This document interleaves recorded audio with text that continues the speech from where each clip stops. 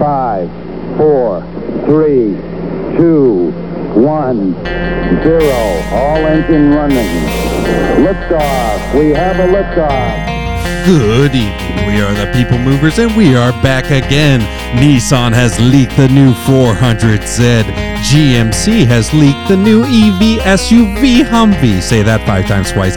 Triumph has given us the new EV of the future, and then Jeep gives us not 1, 2, 3, 4, 5, 6, or 7 concept vehicles that we all love, but the most important question of the day, the only one. Jason, how are you? I'm wonderful. As usual, we have a smattering of all things automotive, so let's dive right in. Sounds good. Well, right out the gate, rarely nowadays, as it will be as we go forward in the future, it's not EV talk. It is 3 pedals. It is 400 horsepower and rear-wheel drive. And Jason, what would I tell you if it was made in Japan for $35,000? Yeah, say the number you're really not highlighting is the $35,000 entry point. My goodness. Wow. So the new Z is out there now. Quote unquote. The real pictures of the sheet metal on the production line. And it looks like there's a lot to like. I think it's really cool. And not to mention, it's undercutting the Supra by what?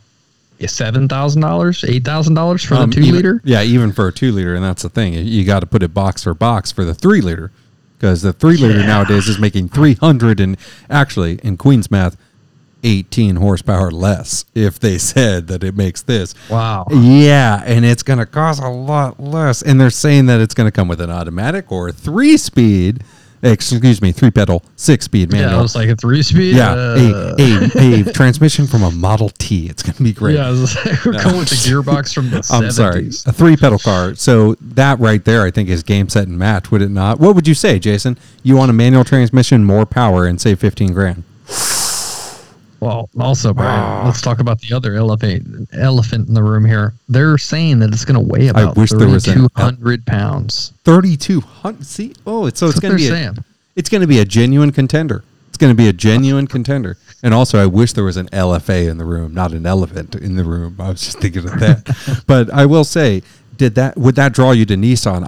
Right out the gate, if I could see and touch it, from what I can see in the metal, it looks way better than any of the concept photos. I really like the rear end a lot. Like that gives you... I think it's a nice love letter to the classic Z. You obviously have the influence at the front, but like you said, the taillights kind of look more 300Z to me than 70Z. So it really is kind of a nice GTA what does that style. Say about us that I didn't really like the 300Z at any point in my life, and I was a young person. I knew it was fast, and I knew it was relevant, but the styling never really grew on me, and now I like it. Anything. It's aged into coolness for you, Brian. Oh man, I mean, I'm saying F-body IROC Zeds of 1986 have aged into coolness for me, which I was spectacularly surprised by.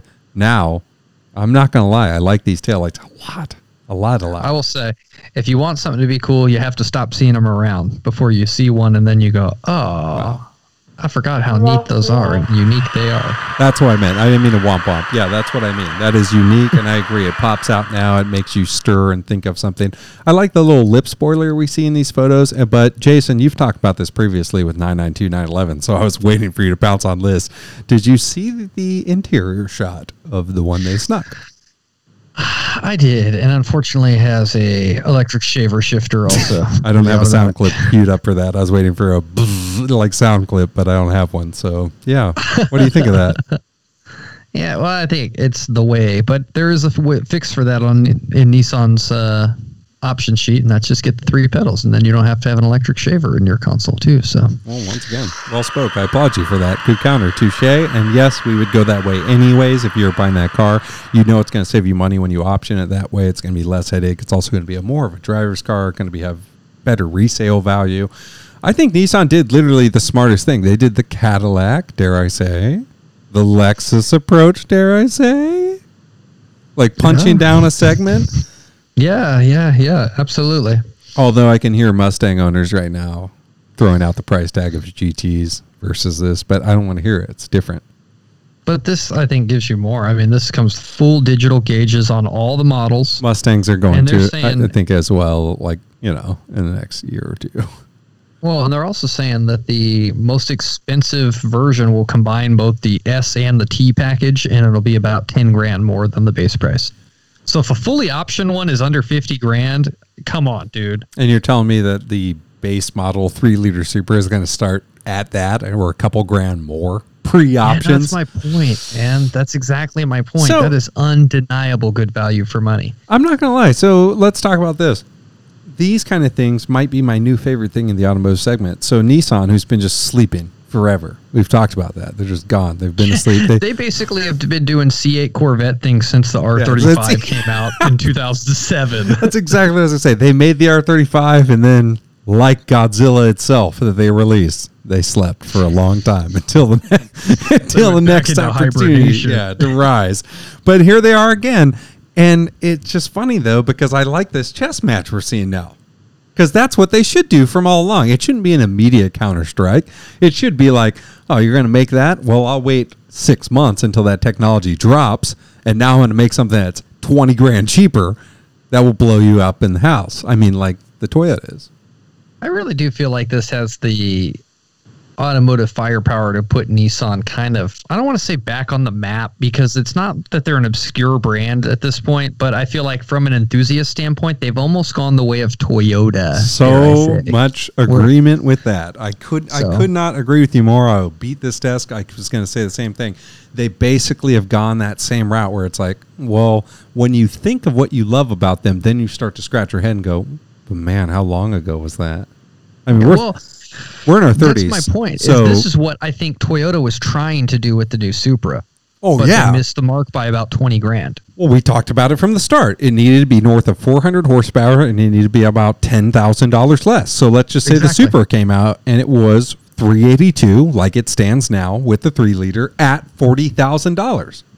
I'm in. Appropriately priced. Exactly. Yeah. And that's the biggest problem with the Supra is the price tag. Well, and then, too, when we talk about if you're really balancing it against the used market and you're not just diehard to have a Supra, you're going to go buy a C63. You're going to go buy whatever. Something. Yeah, something.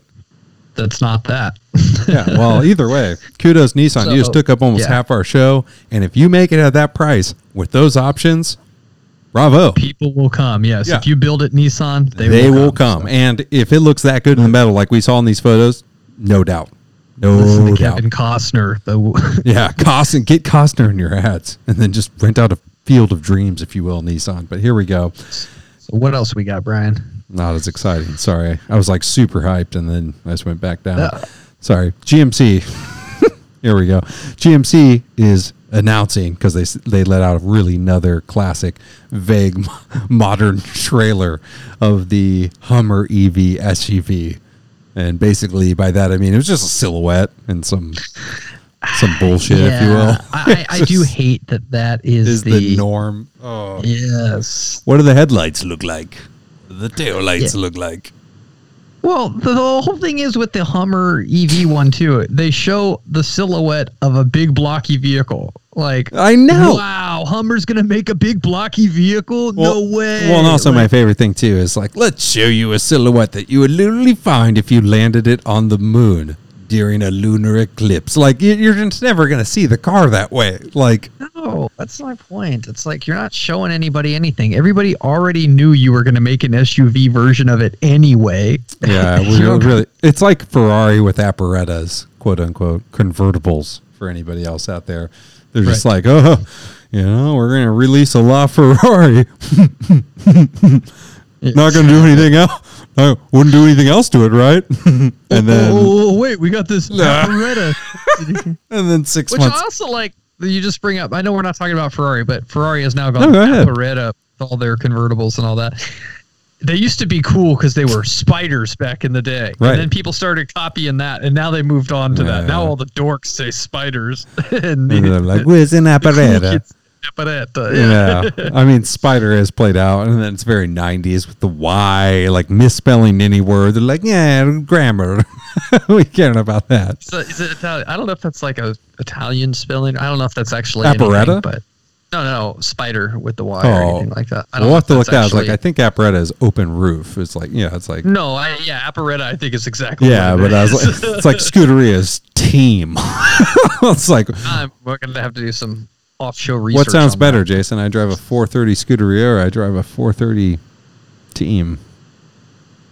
Yeah, I'm not going to lie. Anything sounds better in Italian. It could be I drive a 430 Outhouse, and it'll sound better in Italian. It would sound very, very we're good. not talking about that. No, we're going back to the Humvee. So, no surprise, we have the SUV, same quote-unquote package, they say, which, Lord knows, if it was supplied by Lordstown or Nikola, you're not getting your Hummer anytime soon.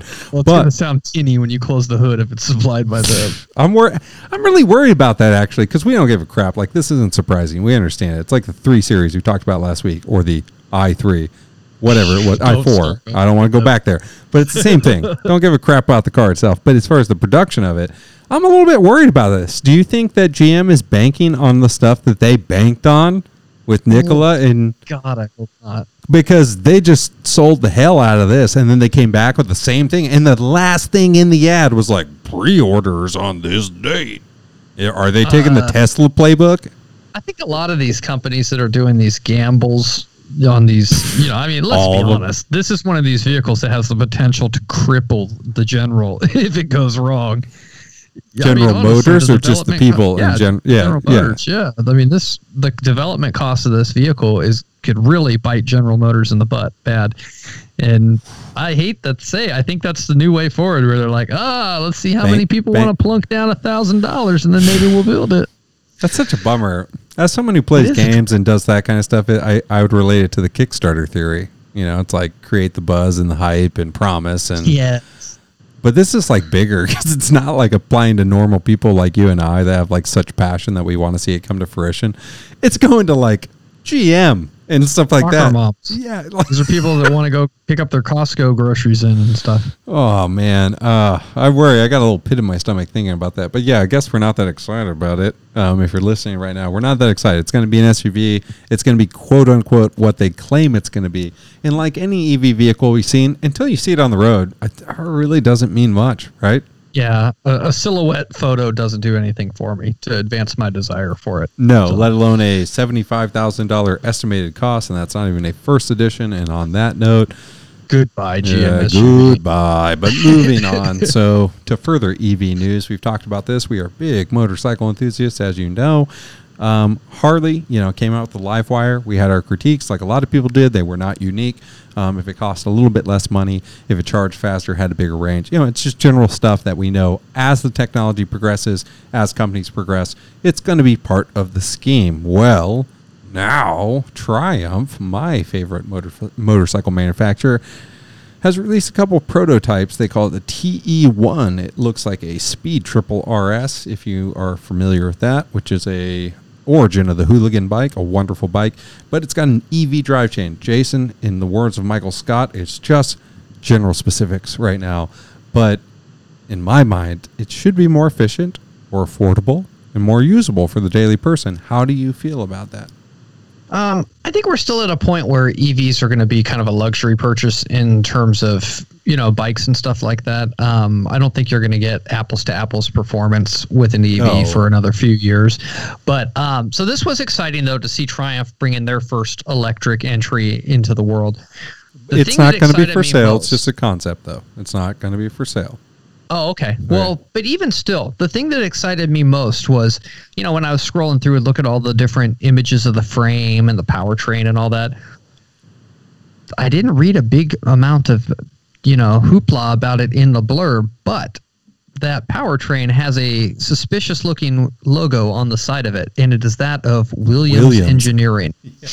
Yes. And that made my heart flutter for a second. Yep. I went, oh my goodness. Yes, I cannot imagine riding a Williams power-trained electric Triumph. I mean, come on. Oh man, Sign me up and take my money. This makes my argument for greatest modern motorcycle manufacturer just so much more prevalent. Like arguably. Anyways. Arguably.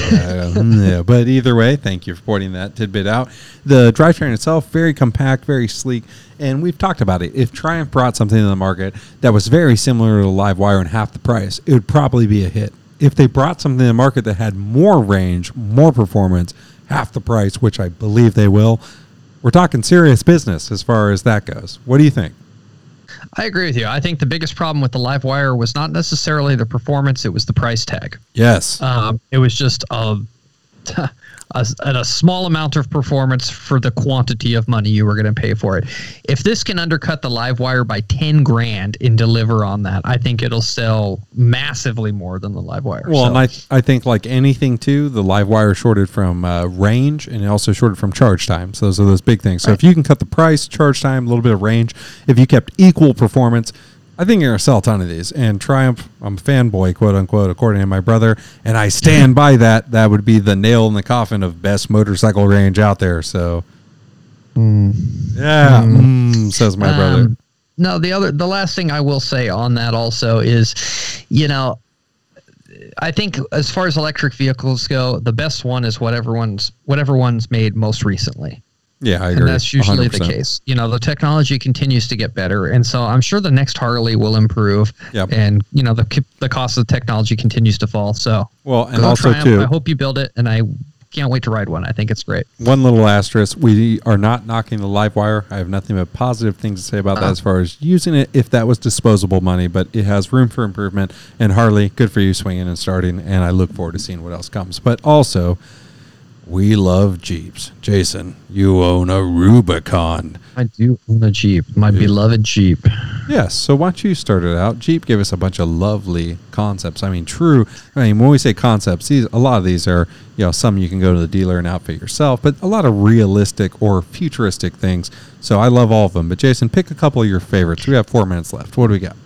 Yeah, no, every spring Jeep graces the world with their Easter safari, and they always bring out a handful of customized Jeeps or, conceptual models and stuff to please the Jeepers of the world.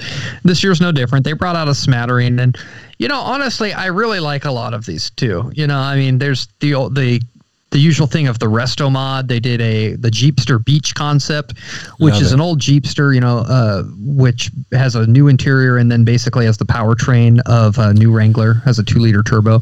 Might I say that might be the first car I've ever seen that's more of a resto bod and then has a modern interior that I don't want to claw my eyes out. I don't love it. Yeah, I was gonna say the interior works. It does. It works you surprisingly exactly well. Took that from out of my mouth. I was thinking the same thing. The interior works shockingly good in that because it does have the dash of a new JL Wrangler. Yeah, I mean, but we've seen that. We've seen that in Camaros. We've seen that in a bunch of things, and it makes me want to rarely. It's terrible. But go on. I'm sorry. Go on.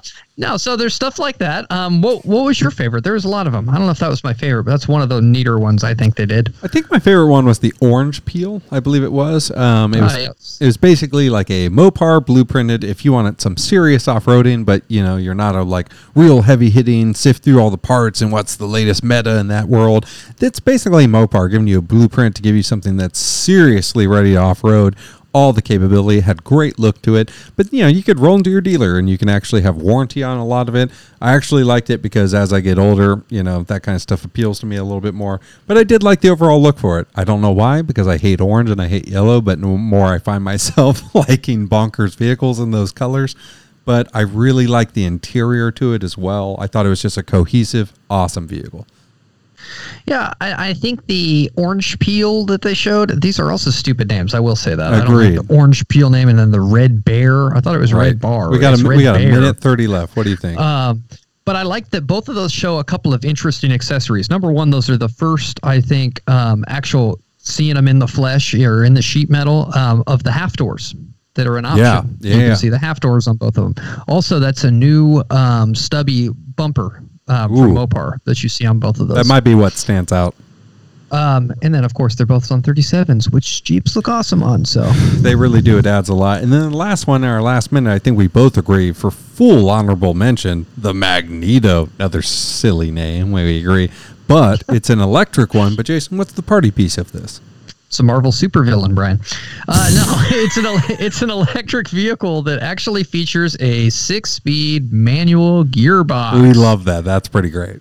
Very cool. We also like Marvel supervillains. Yes, we do like Marvel supervillains. In the last 30 minutes, we'll point out that this Magneto, if you will, don't go near metal, go off-road near rocks, and sedimentary materials. It basically matches the V6 with power, but you got a 6-speed manual. I mean, Jason, is that the way of the future? We got 15 seconds left. Is that something you would buy? If that's what the future holds, bring it on. Bring it on. You would be controlling all the metal in people's pacemakers. All the torque in the world is controlled by my 6-speed. Yes. Well, actually, we got 10 seconds really quick. Which one would you pick? You had all 4 of those in a line that we just talked about. The Red Bar, the Jeepster Beach, the Magneto, and the Orange Peel. What are you taking? No money involved. I'd probably have the Orange Peel or the Red Bar or Red Bear or whatever the heck it's called. Cool. That's great. I'll take the Magneto, weirdly enough, just to have something different, because why not?